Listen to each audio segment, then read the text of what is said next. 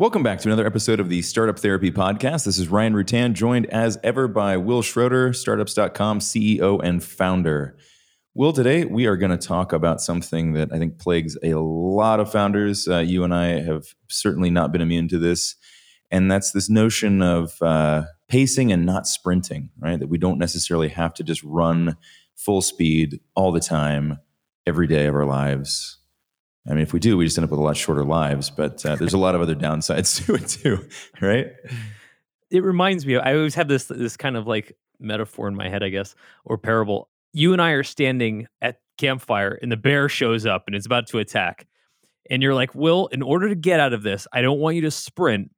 I want you to run at a leisurely pace because we just have to wear this bear down. Like, are you kidding me? Like, I'm out of here. I'm going to sprint as fast as possible. That's right. Kind of hard. You don't have to outrun the bear, actually. You just have to outrun me, right? Yeah, exactly. I love that.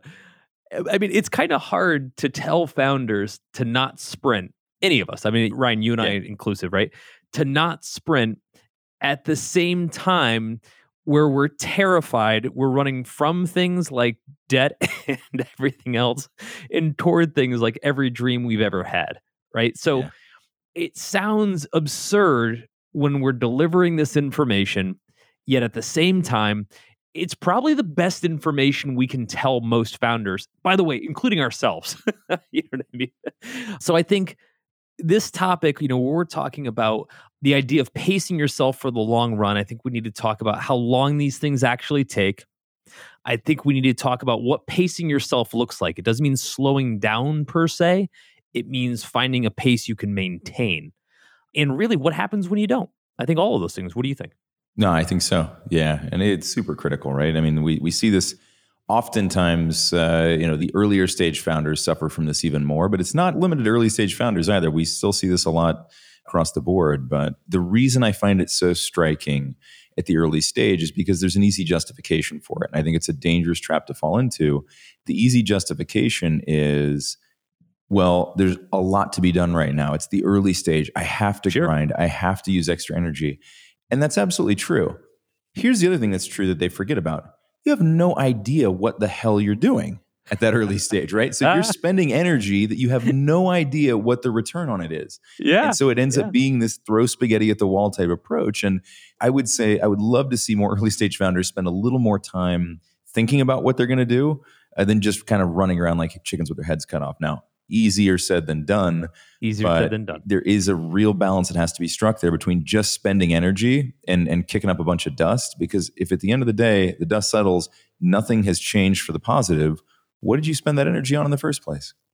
Well, here's the best way to think about it. Like, take year one. When you're up all night, you're killing yourself, you're just stressed about everything. Because to be fair, everything's broken. Year one of a startup doesn't involve us just coming to the office, filling up our coffee, hanging out, and just kind of seeing how things are going. That's what you do at a regular job when some other poor bastard has already had to figure all this stuff out, right? Decades ago, and you have the benefit of working at their company where things have been figured out. Working at a startup, obviously, you show up, everything's total chaos. It's nothing but fires, and you're constantly in a high stress mode. Okay, yeah. So if that's the baseline, the problem is, especially if this is your first time out. I know this is the way for me and probably for you, Ryan. It's just your first time out. Your instinct is going to be to run as hard as you can after every single problem. You're going to exert all of your energy. You're going to go, oh no, this deal fell through. We have to go 4-alarm fire to be able to attack this thing, whatever. And there's an appropriate measure of that. The point is, how long can you keep doing that? How long can you stay at maximum alert mode? The problem for first-time founders, this is mostly first-time founders, but not exclusive to them, is that you haven't been doing this long enough to know that you can't keep this pace up. That startups take 7 to 10 years to mature. Now, there's a couple points of that scale right now I'll point out. Point number one is 7 to 10 years, average lifespan it takes for like a venture-funded company to make it to a public market. Your Googles, Facebooks, and those are the fastest-growing companies in history. 7 to 10 years is also another metric for an average company just to not fail, right? Just to get to a point where it's got enough revenue coming in that it's not failing. Either way, it's not 3 years. I mean, yes, companies have done it, but that's generally not the way it goes, right? There's people who make it into the NFL after a year or two of college. That's generally not how it works, right? If you make it there at all. Yeah. So interestingly enough, Will, I delivered some of this advice last night, but in a very different context. I took my brother-in-law with me to jiu-jitsu practice for the first time. He had never done it. And as we're driving over there, I'm telling him, look, I'm going to give you this advice. You're probably not going to follow it. But when we get to the end of the evening, there'll be an opportunity to roll, which is what we call the sparring that we do in jiu-jitsu. Sure. And I told him that like when we get to the rolling portion, you're going to expend a ton of energy. And I want you to not do that. I want you to stay calm. I want you to not, because you don't know what you're doing. You're going to have no techniques. So literally everything you do is probably going to be mostly a waste of energy. Just try to survive. And invariably, everybody does the same thing, right? They get out there going up against somebody who has, significantly more knowledge than they do, which is to say any at all. And in 30 seconds, he had writhed around and strained and stressed himself out to the point where he had zero energy left. And then it becomes very, very easy to just give up, right? And it's exactly the same thing that happens in a startup, right? We expend all that energy and then we assume that all of this is impossible. And it's only impossible because of the pace at which we tried to approach it, right? If he had just held on and just calmed himself down a little bit and not just tried to exert a bunch of energy and use power and use strength and just held on and just survived, he would have lasted a lot longer, right? And the same thing is true in the startup context, that in that early stage when we don't really know where we're going to get the best returns on our energy, simply just pouring all of your energy into it without any outcomes, without any real destination in mind, doesn't end any better, right? And you end up burning out prematurely. And had you just taken a more slow approach to it, you may not have gotten as many learnings as fast, but you might still be in the game to play, right? If you gas yourself out early, you don't get the benefit of the second half. You don't get a second wind. You're just gone. Well, let's stick with that, Ryan. You need a second wind. I think that's the part that folks just don't realize because, again, they haven't done it before. It would be the equivalent of you're running this marathon, and then about halfway into the marathon, when you think you're about to hit the finish line, people are like, great, you're at lap 1 of 4. And you're like, wait, what? Like, I'm barely crawling against this finish. I got 3 more laps to go of all what I just did. And so the first thing that challenges folks, yes, year one's chaotic. Yes, year one, you're probably going to burn, a lot more cycles than you normally would throughout any other point in this journey. However, by the end of year one, let's just use that as a mile marker. By the end of year one, if you don't try to find your pace, ergo dial it down a little bit, that could be in hours. It could be lost sleep. It could be your health. It could be, the list goes on, right? There's a lot of places where you can start to get winded. If you don't dial things down or find a healthier track to catch pace, you're not going to be around long enough to see this through. And Ryan, that's the part that people miss. You have to be in it for the long, long, long haul, way longer than you think it is, in order to make all the effort you're putting in right now ever pay off. Yeah. Again, to stick with my little marathon analogy, Ryan, if your goal is to win the race, but you're passed out unconscious by the end of the first lap, what was the point? Right.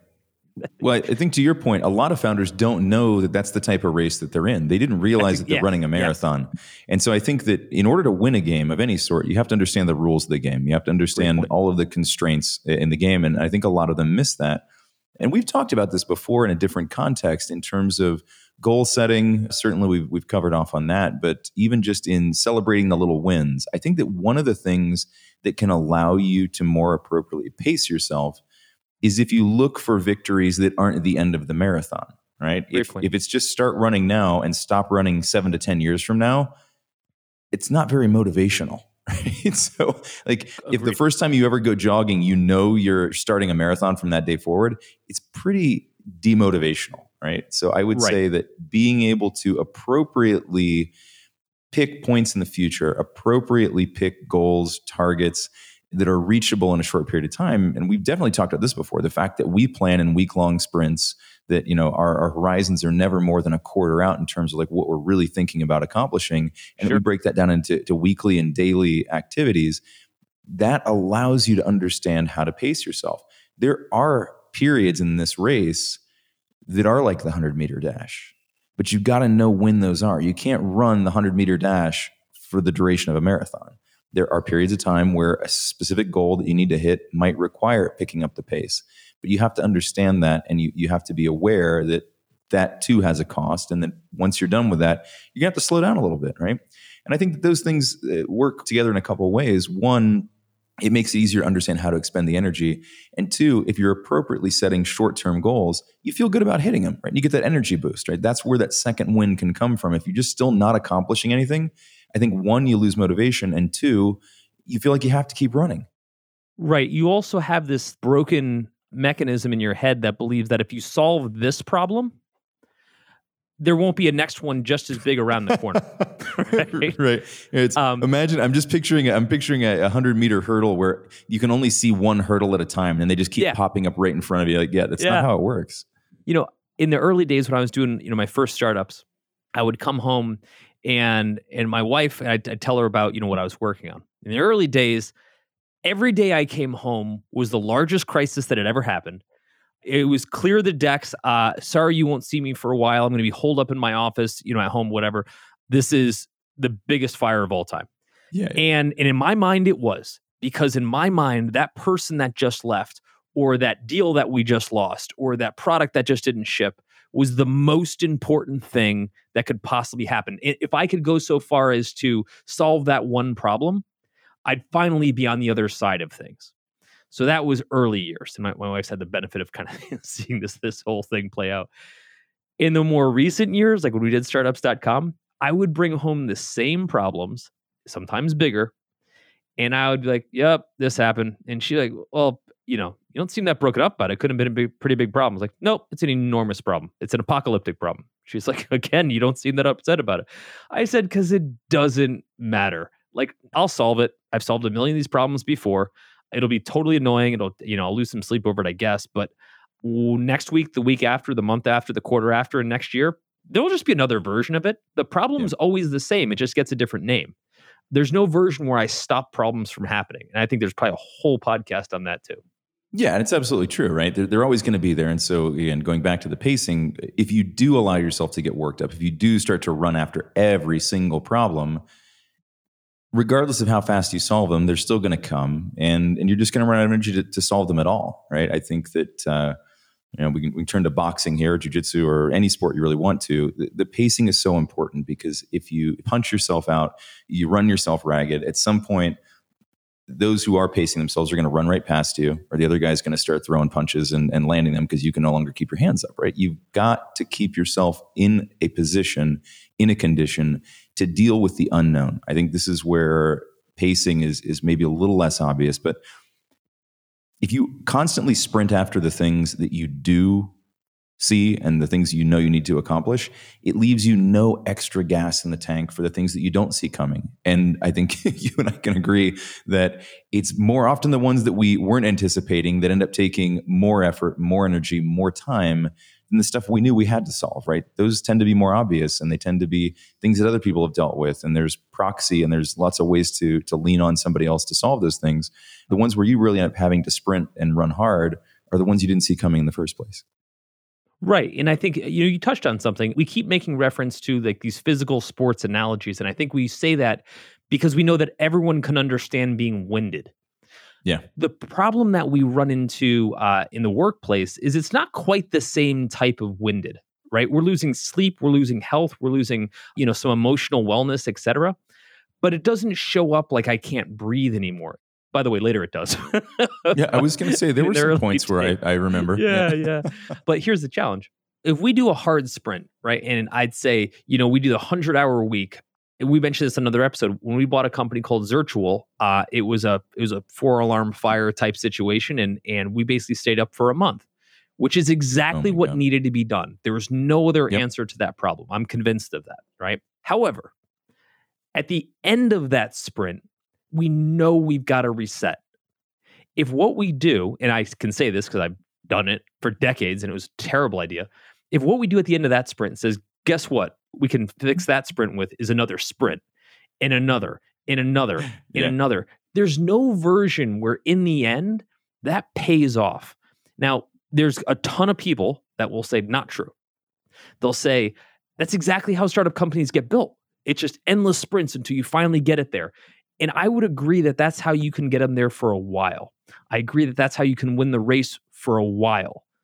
But long term, and I'm only talking like 5, 7, 10 years tops. In the grand scheme of life, that's not that long.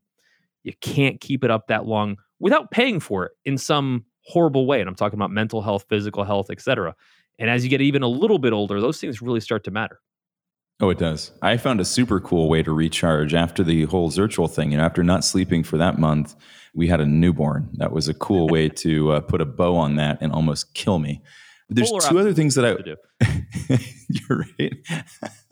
So there's two other things I want to talk about in terms of pacing. And you talked about in terms of being winded and being fatigued. I think there's two other dangers: improper pacing. And the first one is when you're moving really fast. Imagine walking down a high street versus driving down a high street. Right. The things that you notice are entirely different. The amount of context, the amount of information, the amount of experience that you get when you're moving at a walking pace versus speeding, totally different. You miss out on things because you lack the context. You might miss an angle. You might miss an opportunity because you're so focused and kind of heads down and running. The second one is related to that, and it's when you lack that perspective, you can often end up just running the wrong direction. So that speed can actually lead you to miss your turn, right? And so it's not just about being winded. You might have the energy to do it. But so, for example, yesterday, in addition to jiu-jitsu, I decided to torture myself and play squash for the first time ever against somebody who really knew what they were doing. And he had me running all over the court. And one of the things that was happening to me is like I was overcommitting. I was trying to anticipate and be where I thought I needed to be. Well, it turns out he was way better at understanding what I was thinking that I thought I knew it. He was thinking my anticipation was terrible. And so I kept running myself out of position. And he kept trying to tell me, stay in the middle of the court, stay in the middle of the court.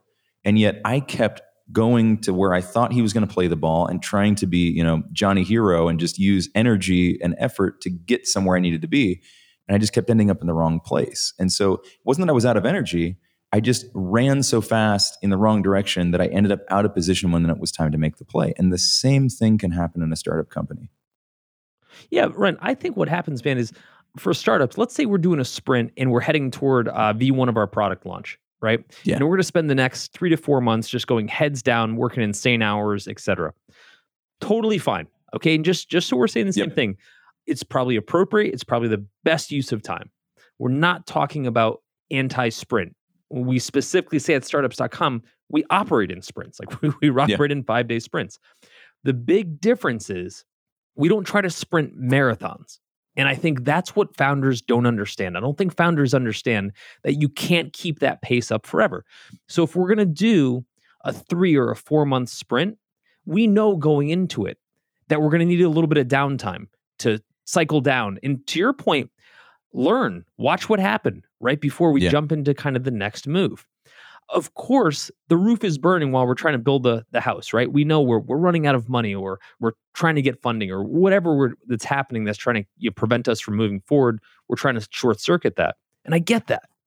But we're not going to be able to keep that pace unless we say, okay, at the end of this product launch, let's focus on a few things where we can dial down just a little bit, right? Catch our breath, get some sleep, get some whatever, man.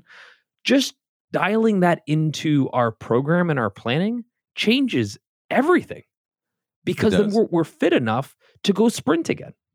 Yep. And I think that's so important. To the point about the roof being on fire, one of the things I want to point out there is that oftentimes what seems like a roof fire in the moment ends up just not being that critical. We talked about this once before, and I don't remember if it was in the podcast or it was just you and I shooting the shit at some point, but we talked about the fact that sometimes what looks like a big problem at the moment, if you just don't have time to deal with it right then, goes away on its own. And of course, not all problems go away on their own, and certainly products don't build themselves, but there's often the case that we end up running and chasing after something that we think is really critical or important, whether it's a problem or it's an objective. I'm going back to the notion that sometimes pace can mislead you, right? If you're moving too fast to really understand what's going on, you end up chasing the wrong problem. You end up making more out of a problem than it really is. And you end up spending energy that you really didn't need to, or at least the amount of energy at that time that you didn't need to. And I think that's something that takes some time to get to, right? I don't know that people understand that you only have a fixed amount of energy. I think it's why we keep going back to these physical versions where people are winded. I think especially in the early days, especially if we're young, we get the sense that we have so much energy and we can just keep sprinting forever. It always catches up with you. And the whole point of this particular episode is to say you just can't keep doing it. As much as it feels great in the beginning, you can't keep doing it. And this reminds me of, like, I'm only going to torture one more marathon analogy, probably. When I did my first triathlon, and it wasn't like a real triathlon, it was a sprint triathlon. I'm in that good of shape. I remember as soon as the gun went off, it started with a run. I go literally sprinting out, right? And there's 1,200 people there. And I'm like probably in the top 20 people coming out of that.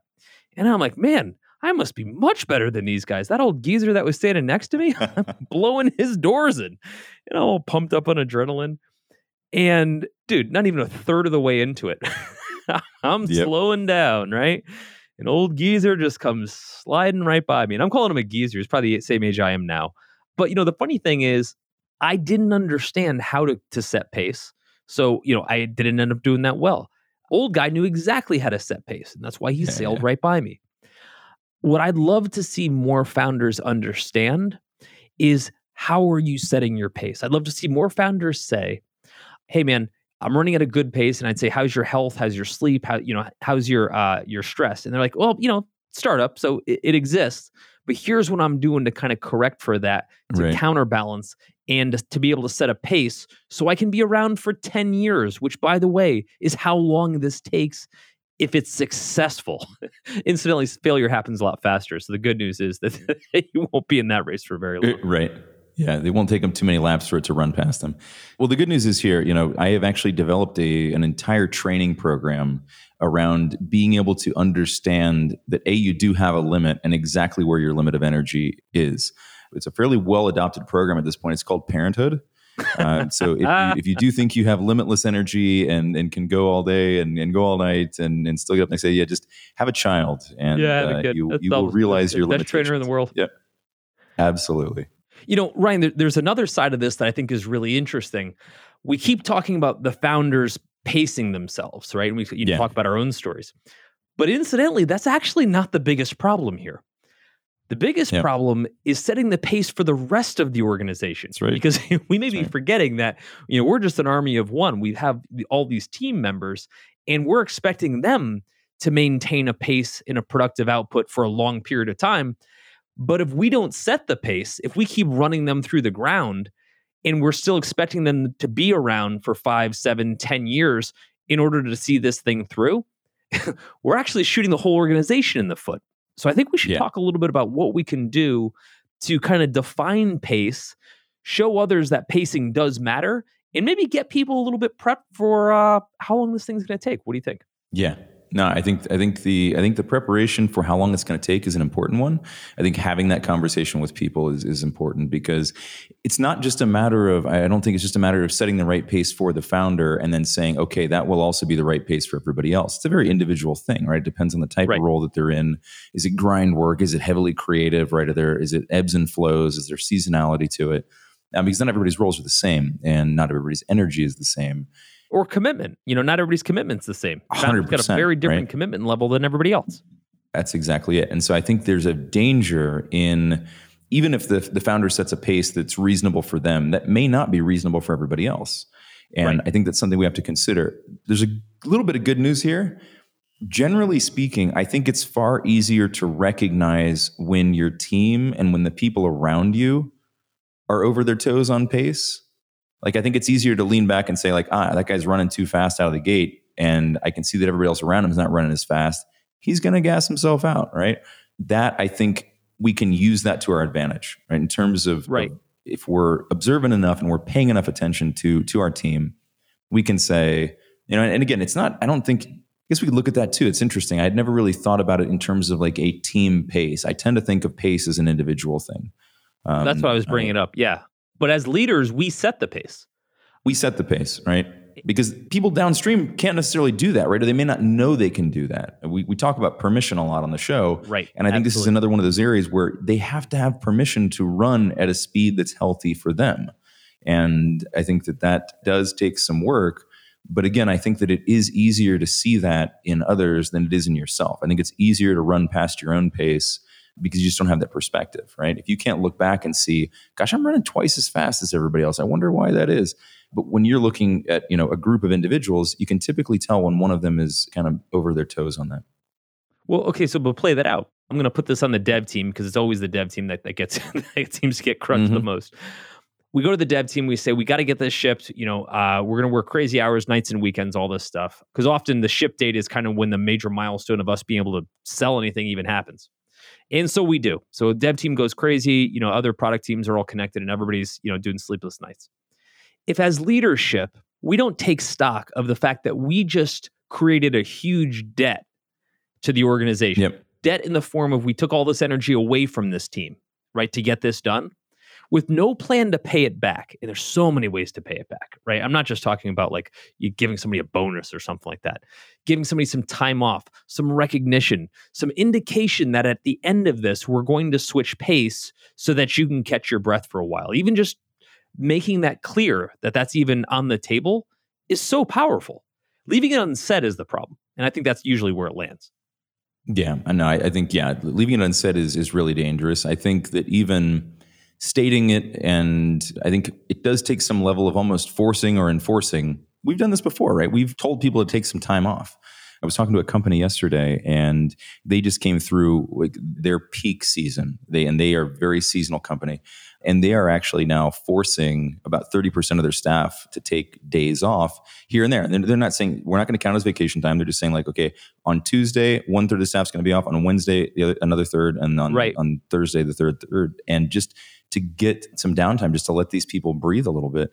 And I think it's really important. I think it was a very good move on their part because, if you just say, like, if you leave it in the hands of folks, there's all sorts of reasons that can be problematic. Nobody wants to be the first one, right? Like to admit that, oh yeah, Absolutely. man, that was really tough. You got to force it. Gosh, take me out, coach, right? Nobody wants to be that player. Right.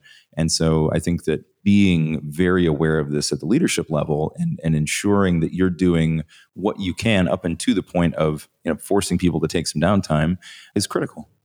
Yeah, I agree. And I think part of what we're saying here, and for founders listening to this, for leaders listening to this, what I want you to at least hopefully consider is the fact that understanding how to pace the organization, which comes from us, which comes from leadership, is as valuable as understanding how to drive the organization, right? So if as leaders, we're able to say, I'm able to run my team to 100 hours a week. Okay, maybe that's good or bad. But if you're also able to say, I know how to refresh my team. I know how to make sure that my team is rested, that their heads are back in it, and we're ready to go full sprint again. That's the mark of a seasoned founder. To me, that's the mark of a founder that understands the long game here. And this happens, Ryan. This happens with our team. Noah and I, our creative director, work very closely together on all the product UX, on some campaigns and different things, right? But we're also very cognizant that between the two of us, there's some level at which our creative juice just runs out. And we've gotten to the point now when I can just tell our back and forth isn't quite working. I'll just say, hey man, we're at that point. And Noah literally the next day will just take 2 weeks off, right? Yep. Just to go do anything else. Anything else. And I've said the same to you, like a couple times a year, I'll just stop and like, dude, I'm fried. I'm going to take a week off and I'm just going to go build stuff in my workshop. Yeah. I'm just going to do something that has nothing to do with what we're doing because I want to be able to perform at my peak. I want to be able to sprint.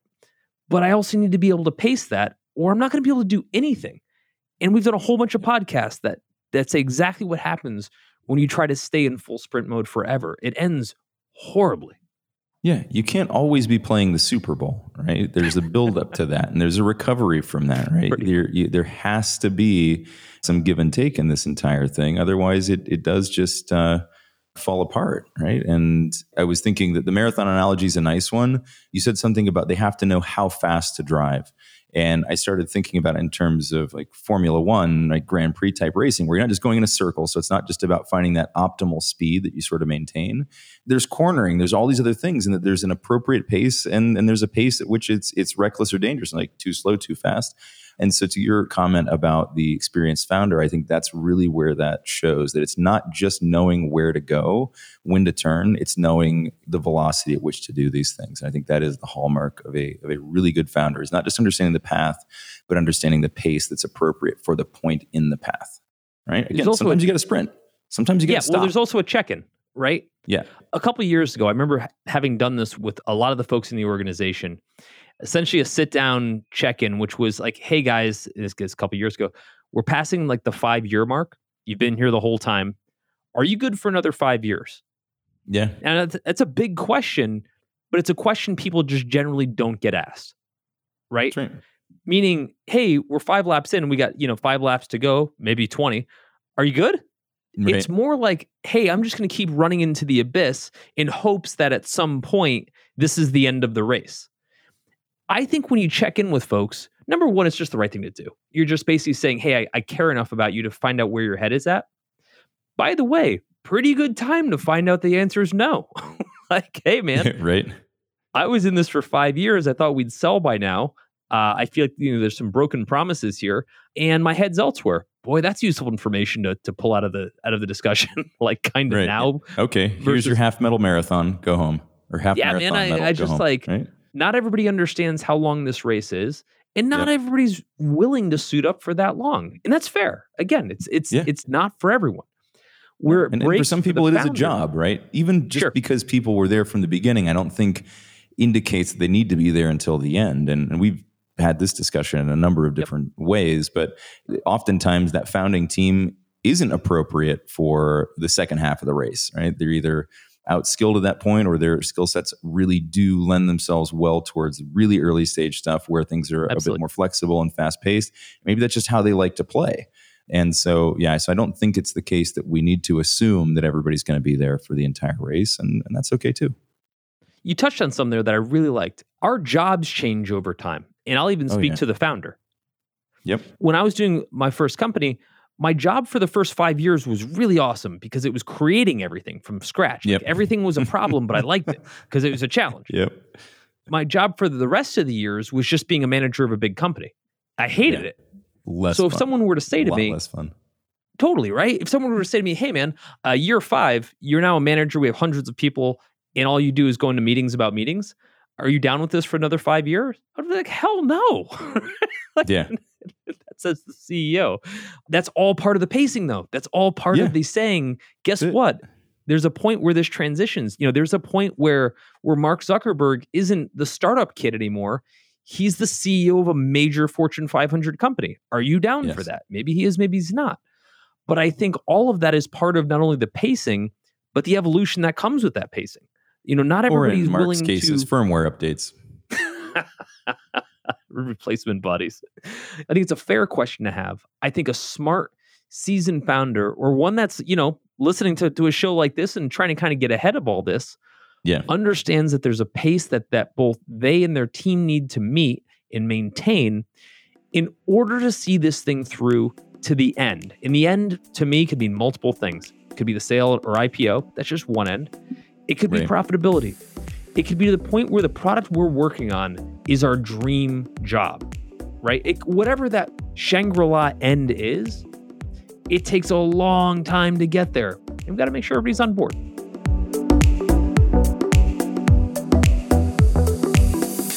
That's a wrap for this episode of the Startup Therapy Podcast. This is Ryan Rutan on behalf of my partner, Will Schroeder, and all the Startups.com family, thanking you for joining us. And we hope you'll continue to join us. Be sure to subscribe, rate, and comment on iTunes or wherever you love to listen to Startup Therapy. You can find all of our episodes at startups.com/podcast.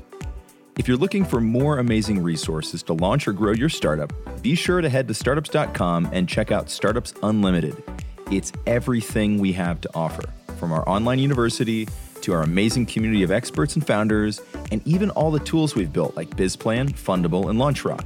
It's everything a founder needs. Visit startups.com/begin.